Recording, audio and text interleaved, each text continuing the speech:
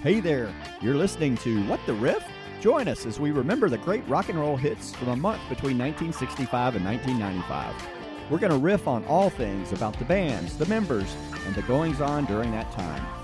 We hope to inspire you to find and download the songs you hear today, whether you're fans who forgot about some of these tracks or maybe never even heard them before. Check out our blog at whattheriff.com or follow us on Facebook at What the Riff. Here's a shout out to our sponsors, Right Column Financial, offering CFO and bookkeeping services for small business, Stanton Electric, a commercial electrical specialist, and Marbury Creative Group, a brand development agency that helps companies tell it better. So let's turn up the volume and enjoy this episode of What the Riff? Nigeria expels 2 million illegal aliens. Klaus Barbie, SS chief in Nazi-occupied France, is arrested in Bolivia. And the IOC restores Jim Thorpe's Olympic medals 70 years after they were taken from him after being paid $25 in a semi-pro baseball game. This is January 1983, and you're listening to What the Riff. I'm Wayne. I'm Rob. I'm Brian. And I'm Bruce. And Bruce is bringing us this classic album. All right. I got something to say. It's better to burn out than fade away. Right. You must be talking about Nirvana. Well, you thought it was Flock of Seagulls when it started, didn't you? I did. I was totally convinced. So this, ladies and gentlemen, is Def Leppard. Steve Clark is on guitar. Rick Savage on bass. Rick Allen, the Wonder Kid, is on drums. Pete Willis is on rhythm guitar. Newcomer Phil Collen is on guitar. And frontman is Joe Elliott. So you're listening to Rock Rock Till You Drop. This is the lead track off the album. And, I mean, it's just a pretty straightforward rock anthem. I have a confession, I guess, for lack of a better term. I had never heard of Def Leppard before this album. Well, a lot of people, that's true of a lot of people. Well, this was the breakout album. Yeah. And obviously Photograph was the one that everybody's heard of and saw, and, you know, with obviously the gorgeous woman walking around on that video. But, yeah, there were two other albums. Actually, I've got on the database to go In Through the Night? Yep. Was one of the albums. I love them, but you're correct. I discovered them with this album, and then went back and looked at the two previous Well, albums. I'm glad to know that I wasn't the only one here that didn't know who they were until this album. No, that's right. So they started in 1977. They were in a band called Atomic Mass, and they were young at that time. I mean, Joe Elliott was 18, so they were young in 77, and Elliott proposed the name Def Leppard, and he spelled it correctly. And then their then drummer Tony Kenning suggested changing the spelling to Def, D-E-F, Leppard, L-E-P-P-A-R-D. And just before they started recording in November 78, Kenning left the band. And he was replaced by Rick Allen. And Rick Allen was only 15. Yeah, I was going to say, I thought they had a 15-year-old. Yeah, that's right. So, I mean, the whole band was young, but, I mean, 15 in a rock band, wow.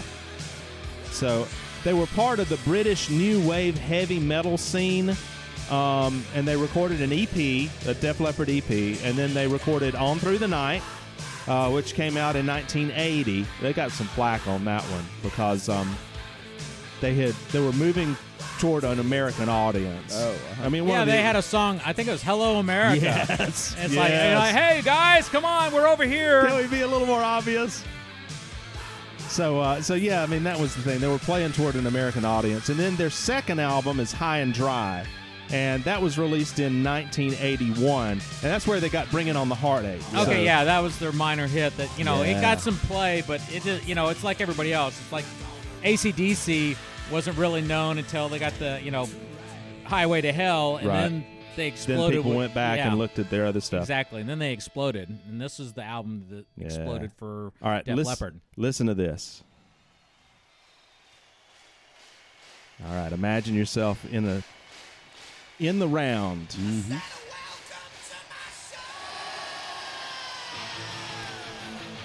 All right. Yeah. This is a deeper cut, but I wanted to feature this one because I went to the Hysteria tour, and this is how they opened up the show. They started with this. They had Elliott kind of off in the distance. Everything's in the round, so you got people on all sides, and they're coming up from the stage, and the lights go down. You hear him say, "I said a welcome to my show," like that. Fantastic. Lit it up, huh? Oh, the crowd went wild, man. I saw a comment on Song Meetings that apparently in a BBC interview a few years back, the band confirmed that this song is actually about picking up groupies at the show. Imagine that. Well, Def Leppard, did y'all see that? Well, when you're 15 and join a band, there's only Yeah. one thing on your mind. Well, that's I the thing think. I was thinking about with these folks. I mean, I watched that. I think the Hysteria tour was in like 1987. Yeah. I mean, they would have all been under 30 at the time, and they were pretty legendary with the groupies and They bragged about it. Oh, I mean, yeah. I don't know if y'all saw there was a kind of a rockumentary type of thing I saw it. on Def Leppard. I saw a it few years back. Yeah, they used to. Not to get too crude, but the groupies were waiting underneath the stage. Yeah. And when they would have somebody have a solo, they all be underneath the stage, being taken care of. Right. Exactly. And that's as far as I'm going to go. Can't wait to get backstage. Golly. No, this is I don't under wanna the do it. stage. I don't want to do a solo. How come I have to keep doing the solos? All right, do a 10-minute solo. Drum solo, yeah. But I don't like it. One arm drum solo. So this song, I don't know if I mentioned, this is called Stage Fright, and it is a deeper cut. There are two huge songs from this album. There's Photograph, which we already did. I did that as a staff pick sometime back. And the other one is Rock of Ages. Mm-hmm. That's a big one. We're not going to Turned into a movie. It did. So the Rock of Ages, I will say this. I remember exactly where I was at when I heard that song for the first time. Do you? Where? So I was at high school. I was sitting in Chris Conley's car, known as Chocolate Thunder, and we were just listening to the radio. I think we were waiting on maybe going off to a debate or something, and this song came on that went Gunther Lieben Glauben Globen, and we just looked at each other like, okay, what is this? Who did not have this cassette tape in their car? Pyromania. I had the album and I transferred to cassette. There you go. I did not. I'll be honest. I did not. I had a box of cassettes, and this was worn out. You know what's funny about Def Leppard is the first three albums, like you said, were that kind of proto-heavy metal type stuff. I considered this heavy metal at the time. Yeah. It's more of kind of hard rock. Hysteria and the albums after that, they became from a kind of a guy heavy metal group to more of a kind of a female, I guess, group that people like to follow. Uh-oh. We're under attack. Yeah. This one is another Aldo deep Nova. cut. Yeah, I don't think there's any leopard skin pants in this Oh, one. no. This is a little more serious than most of the songs. What's this one called? This is called Die Hard the Hunter. Isn't that a And- movie? There is a movie, The Hunter. Oh. There's The Deer Hunter, which Oh, is yeah. a book. That's right. But this is it's about war and about post-traumatic stress disorder. It's a returning soldier that can't leave the war behind. And that's a little unusual. Most of the Def Leppard songs are kind of almost an AC/DC kind of approach. I want to rock kind of a feel. They but- used a producer from AC/DC, I think, on one of their albums. well, Mutt it's- Lange? You mentioned that Mutt Lange is the Yeah. producer on this. He was the producer on High and Dry. Then he produced this one, and he produced Hysteria. So a lot of people give Mutt Lange the credit for how big Def Leppard became. And you can hear a little bit of AC/DC back there. It is Yeah. hit you in the face, a lot of this. It is. And I think Wayne was talking about how the albums go. I consider this a transition album. You've got harder rocking songs like Stage Fright and Rock Rock Till You Drop, and then you've got more MTV-friendly songs like Photograph and Rock of Ages, you know. But this one, the big hit that was Photograph, and it knocked Beat It off of the most requested videos on MTV. Now, if you think about it, that was quite a feat. Oh, yeah. 'Cause Michael Jackson could do no wrong. Oh, he was. Oh, huge. wait a minute. The only reason why Beat It got real good is because Eddie Van Halen on that. Yeah, I'd like to think that, but yeah, yeah. Had nothing to do with the dancing or anything. you mentioned hearing these songs. Mm-hmm. We had a friend, still a friend, Blaine Camp, Yeah. and he had a station wagon, and he was the guy that would pick up all of us, and we'd give him gas money, and we'd go up to Green's Corner, or we'd go, just drive around listening to Def Leppard on quite a few occasions, just jamming it. Absolutely. A lot of fun. What a memory, huh? Yeah, yeah. All right, now, and Wayne brought up the point that I need to ask people, because there were two different schools of thought on the cassettes. Did you buy the cassette to play in your car, or did you buy the album and transfer it onto cassette? For the most part, I like to buy the album and transfer it because I wanted to be able to listen to the album in my room on my stereo, but the cassette was portable. Right. When CDs came out, I always bought the CD Right. and gave it to my friend Doug Aiken to record it onto Maxell Gold Oh, yeah. cassettes. And then I did my own artwork for the covers of my cassettes. Well, the How reason about why you wanted an album was because there may be some songs you didn't want entirely on this, or you kind of, a lot at the time you'd fast forward through those. So you'd make your own cassette tape of this, and you may just pull a couple of songs off and have other groups on the same, your a mixtape? Your mixtape. Yeah. How about you, Bruce? Well, I was too cheap myself, so I would always buy the cassette because, you just record it once. But I had a lot of friends that were kind of audiophiles, right? And you get a better quality with the vinyl. The vinyl. And you can record it on a better quality cassette. So, like you were mentioning with Doug Aiken. But I'm going to go cheaper than that. Yeah?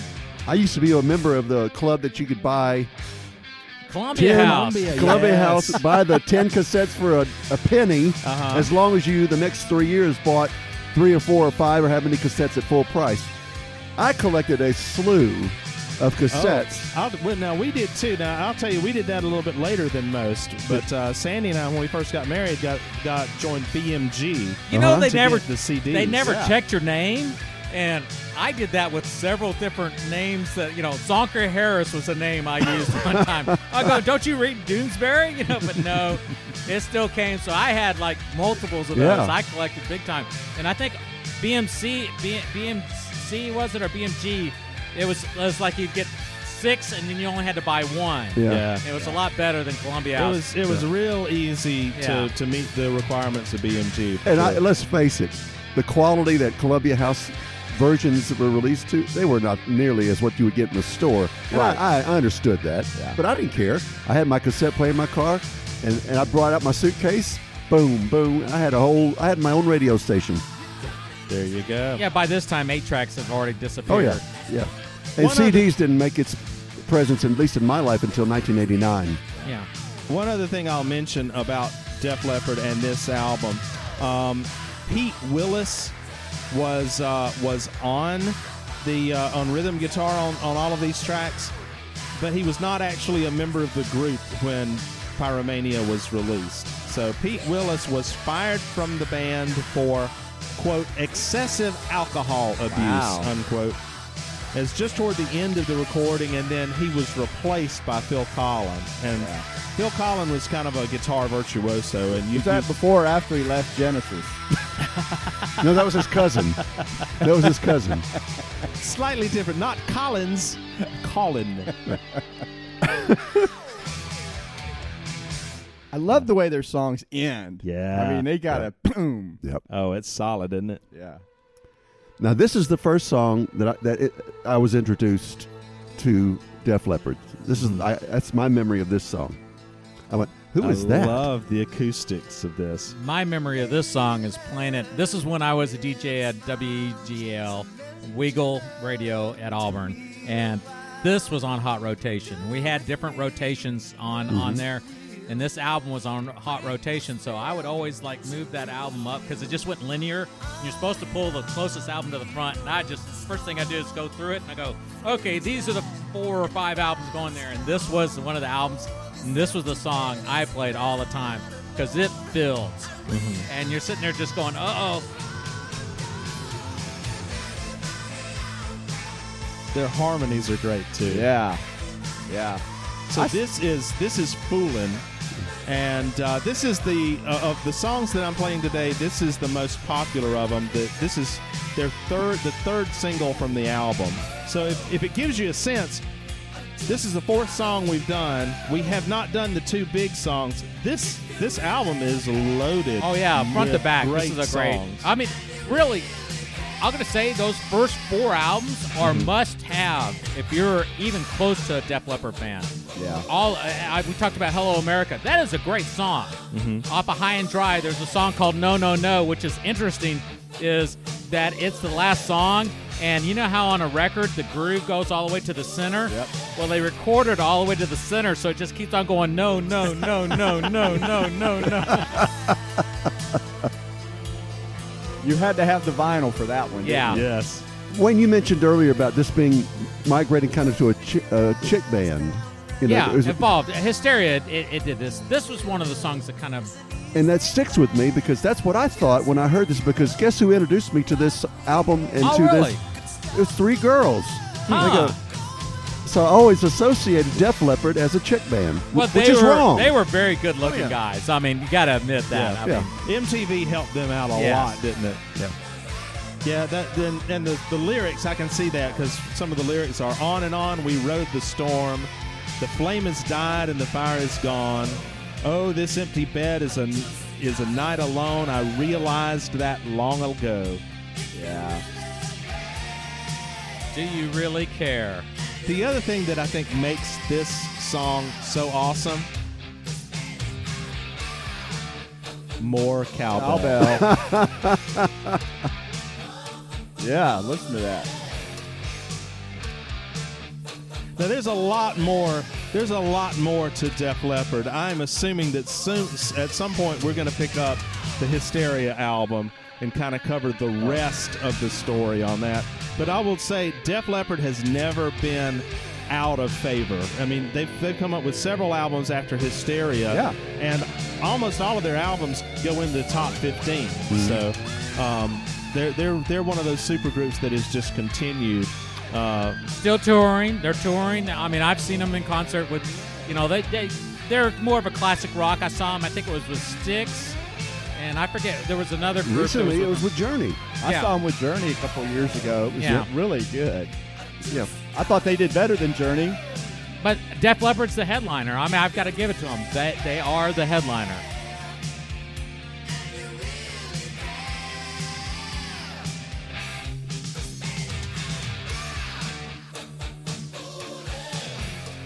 To me, it's kind of a funny thing. The stammer.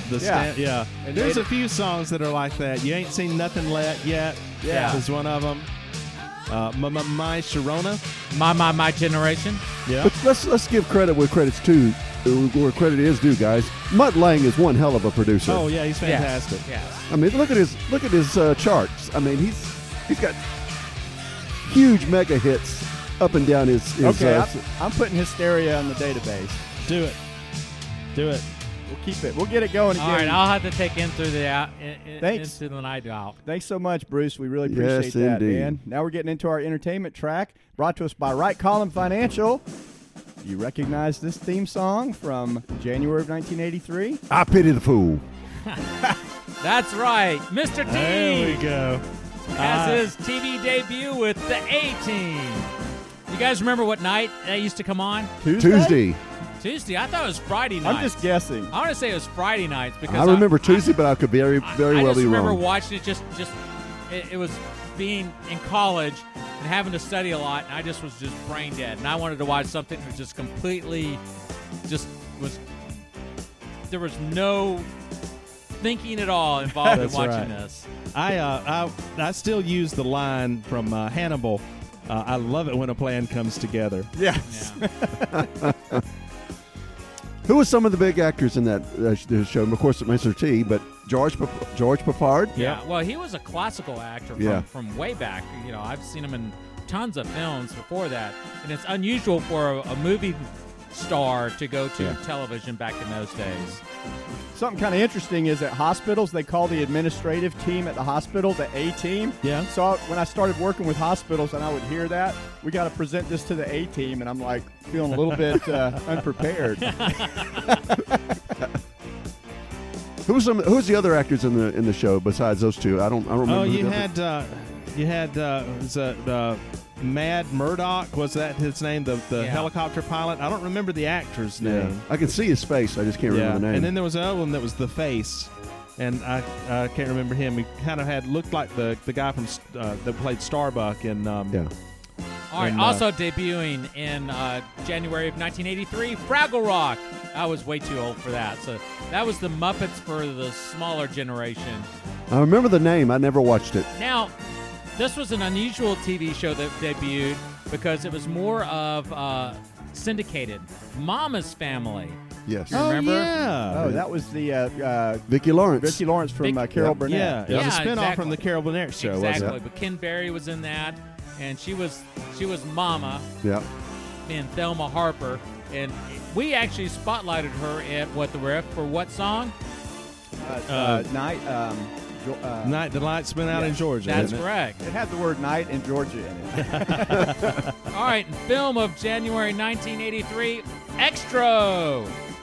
It was a British science fiction horror film where a father was abducted by aliens and returns 3 years later to There we have it. House on Sorority Row.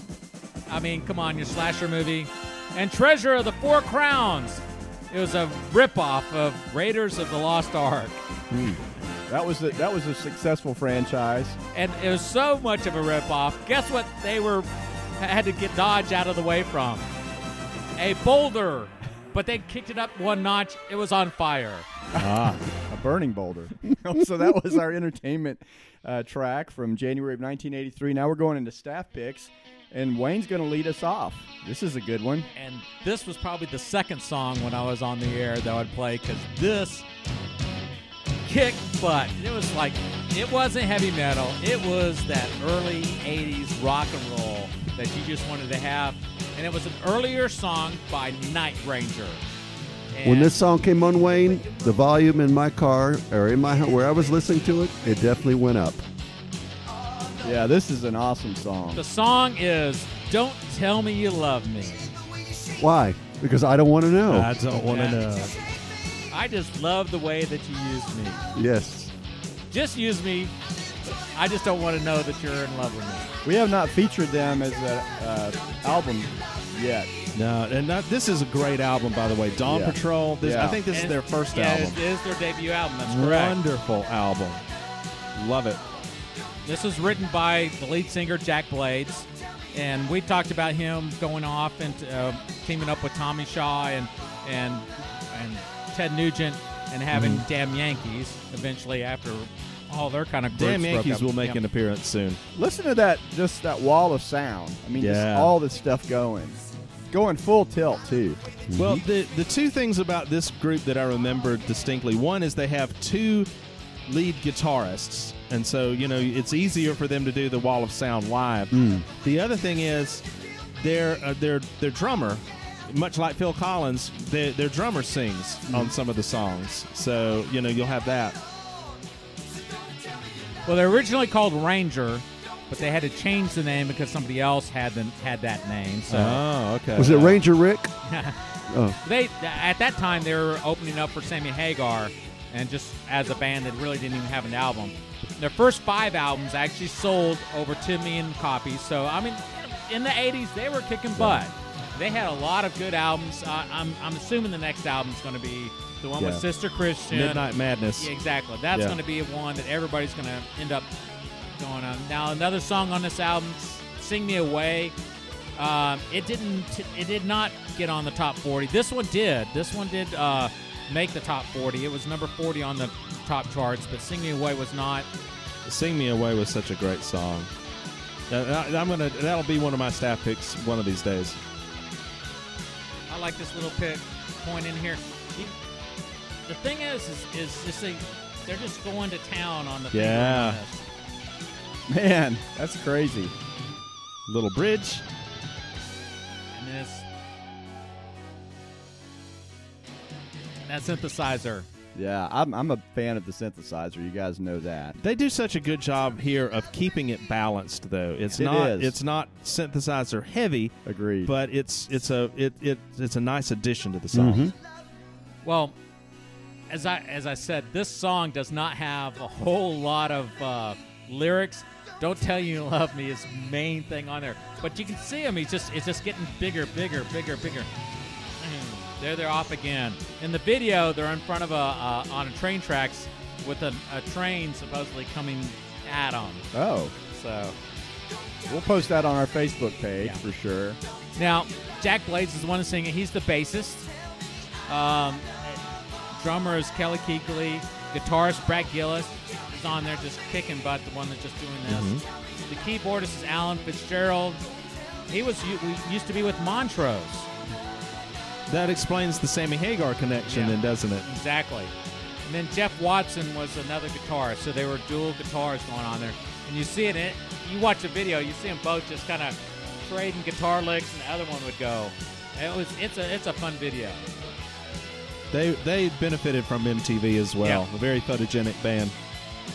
I've seen them in concert. It was amazing. Boom, boom, boom, boom. Yeah, I like the way that one is. Another great ending, yeah. Yes. Yeah. All right, guys, so I'm bringing this one here. What you got, Rob? So this is from Bob Seger, his album The Distance, which was released in December of 1982, and this is when this single hit the charts. He had a lot of hits. His biggest one on this album was Shame on the Moon, and it hit number 1. Great song. This is his follow-up single, Even Now. It made it to number 11. This is a really good album. Yeah, it really is.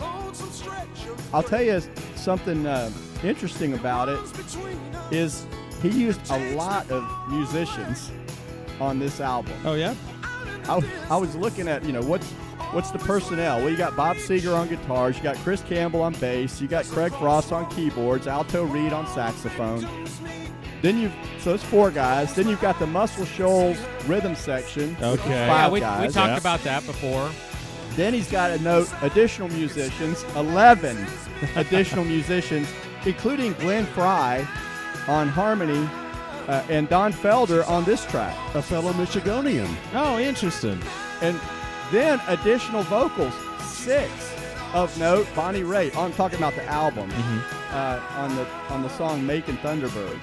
But I just thought, with that many musicians, he's bringing them all together for this And album. all of them in a little small town in Alabama, up near Huntsville. Yeah.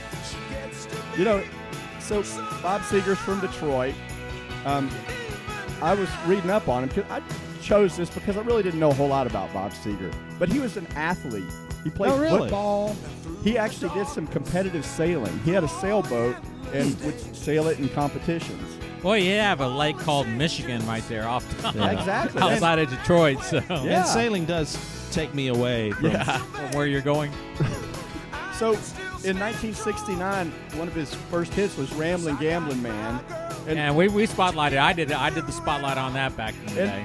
People kind of thought of him as a one-hit wonder at that point. But then in 1976, my favorite song, Night Moves. Night Moves. Yes, Great yes, album, yes. too. Still played today, frequently. That It's one played will today. make an appearance, too. I've already got that one loaded Hollywood up. Nights was another one, and that was on about a breakup, if I recall, of his. That one is off of this album, if I remember right. Was it? He worked on a project with the Eagles. They were doing their long run album, and they didn't have a chorus for a song that Glenn Fry was working on. And so they called Bob Seger and said, "Can you help us with this?" And it Oh, that's became neat. Heartache Tonight. Oh, that was a number 1 song by them too. Yep. It was the last Wow. number one, last single. And, of course, you think of him, Detroit, blue collar. What's the thing he's done in advertising? Oh, you I think like about? like a rock. Like a Rock. Yeah, Chevry. I mean, he's got hooks. Yeah. I mean, Yeah. He's really prolific. And in 1979, he wrote Old Time Rock and Roll, yeah. which, of course, hit it big in 1983. Risky movie. business. Risky Business. Yes. Apparently, it almost didn't make the album when he put it together. He really didn't like it. It was written by a guy named George Jackson from Alabama, and on their Stranger in Town album. And Bob Seger liked the chorus, but he rewrote the verses, and he didn't think it was going to go anywhere, so he didn't give himself songwriting credits. Huh. So he missed out on a bunch of. Oops. Yeah, I thought that was pretty funny. And then in 1987, probably his latest, biggest hit was Shakedown from Yeah. Beverly Hills Cop 2. You Yeah, guys remember that? I do. Yeah. That was a good song. Another tie-in to Glenn Frey. Glenn Frey was originally going to sing that because he had The Heat Is On from Beverly Hills Cop, In the first one, the yeah. first one. So they asked him to do that. He didn't like it. And so they ended up giving it to Bob Seger to do. How about Shakedown. And that was pretty good, too. But yeah, this is... It is a similar sound, too, between Glenn Frey and that? Must be Bob- that and Bob Detroit Seger. connection between the two of them. Could be. Could Yeah. be, yeah. But they obviously work together. Anyway, I thought it was pretty interesting learning about him. Good stuff. Good Thank you, stuff. Rob. Let's keep it rocking. Well, we may do a little rock, but it's not. It's more R&B than it is rock there, Bruce. Yeah, we're bringing it down again. Oh, you guys know what this song is. But yes, absolutely. And Rob, I know it's A great- probably one of your favorite songs. He's a great musician. I'll Yes, just he say is. that. It does Listen- have a calypso type feel. But listen to that. That's the Roland TR-808 drum yeah? machine. Mm-hmm. And this was one of the very first mainstream hits to actually use that device. Really? Yeah. So you can hear it throughout the song. Yep.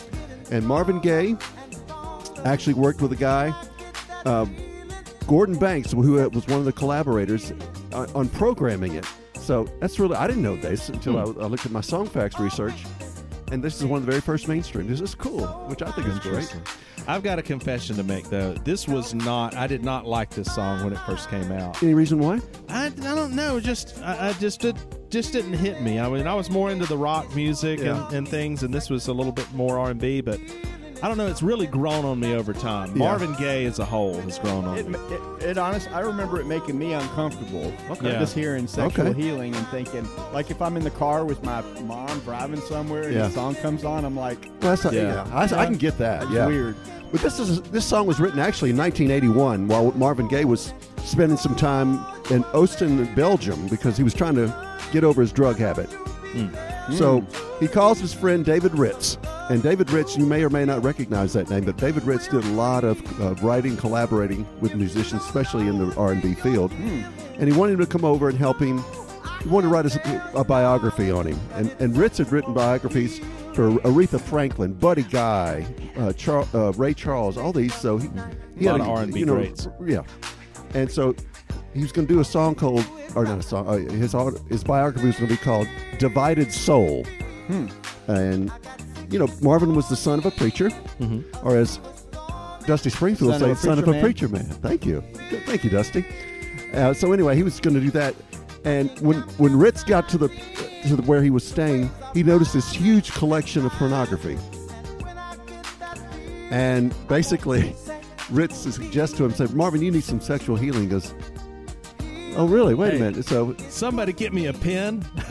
well, it's something like that. It's kind of along that same line, Bruce. But basically, Marvin said, why don't you come up with some lyrics? So David Ritz wrote the song and gave it to Marvin, and he made a really? couple of modifications, and this is what you're hearing.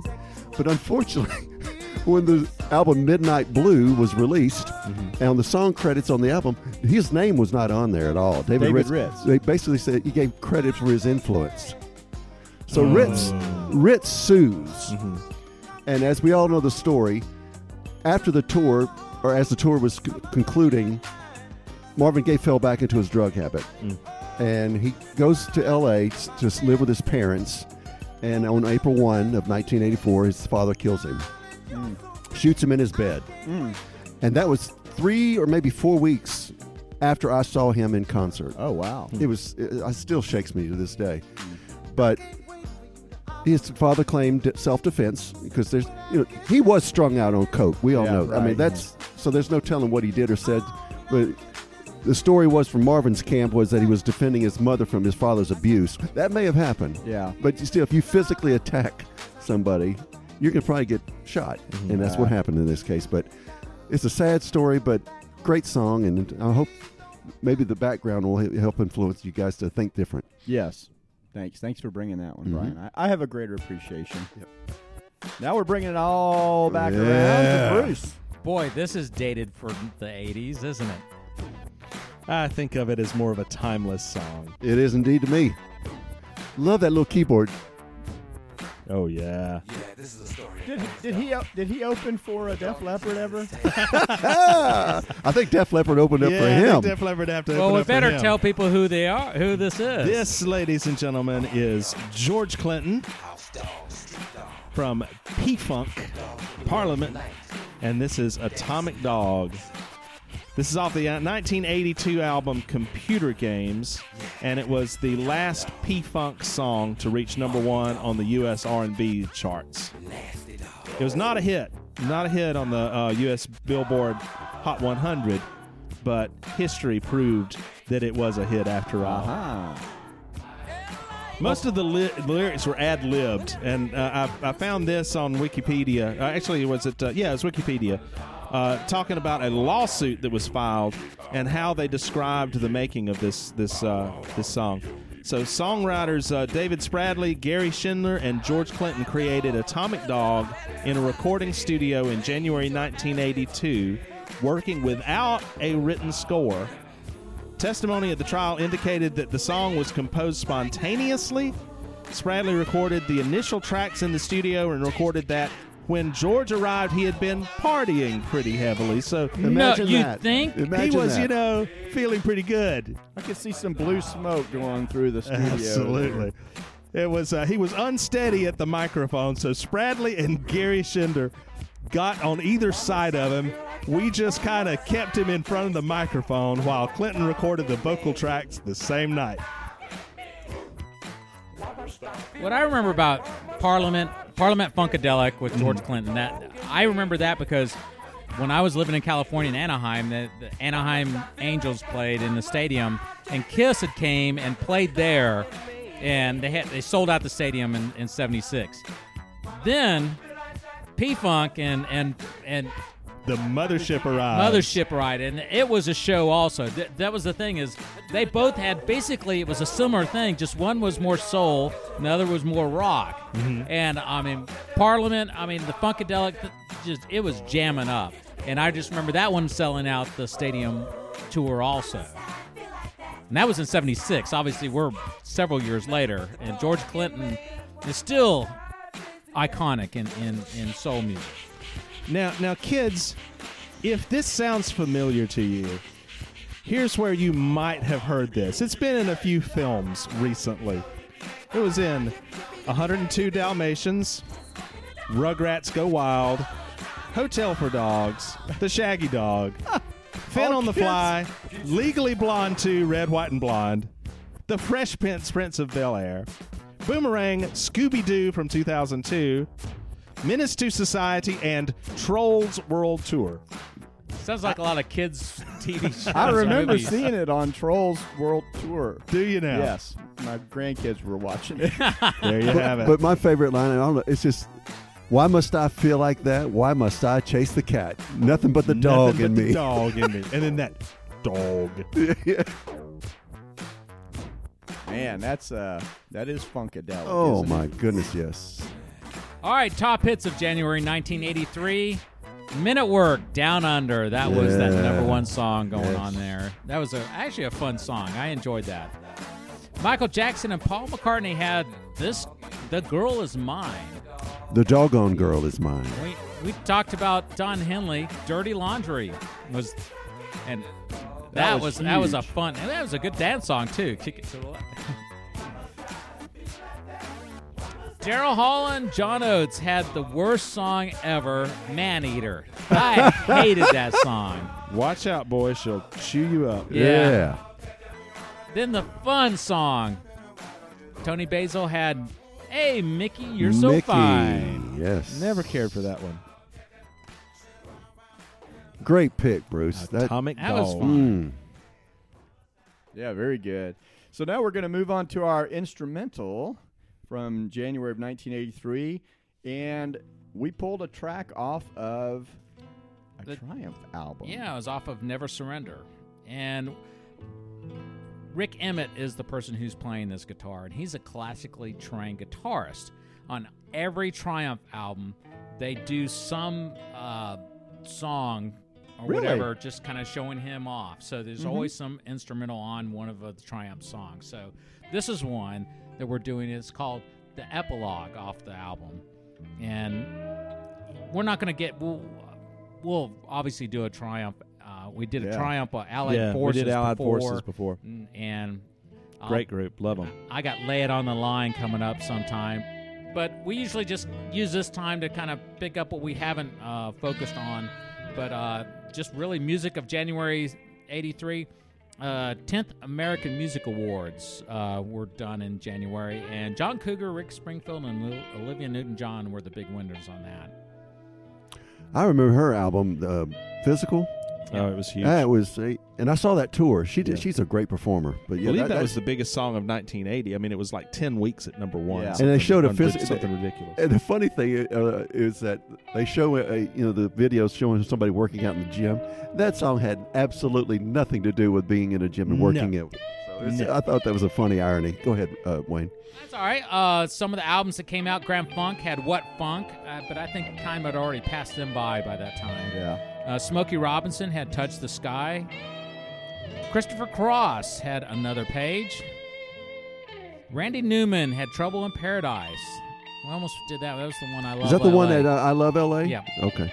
The Eurythmics had Sweet Dreams. Yeah, Wonderful. big one. Yes. Yeah, I like that one. And then the big album that came out in January 1983, Bryan Adams' Cut Like a Knife. That was such a good album. Mm-hmm. But you've been listening to What the Riff of January 1983. I'm Wayne. I'm Rob. I'm Brian. And I'm Bruce. Hope we see you next time. Thanks for listening to What the Riff? We hope you enjoyed the songs we had on tap today. Please tell your friends about us. Check us out at whattheriff.com and follow us on Facebook. Special thanks to our sponsors, Wright Collin Financial, Stanton Electric, and Marbury Creative Group. That's all for this week. See you next week on What the Riff?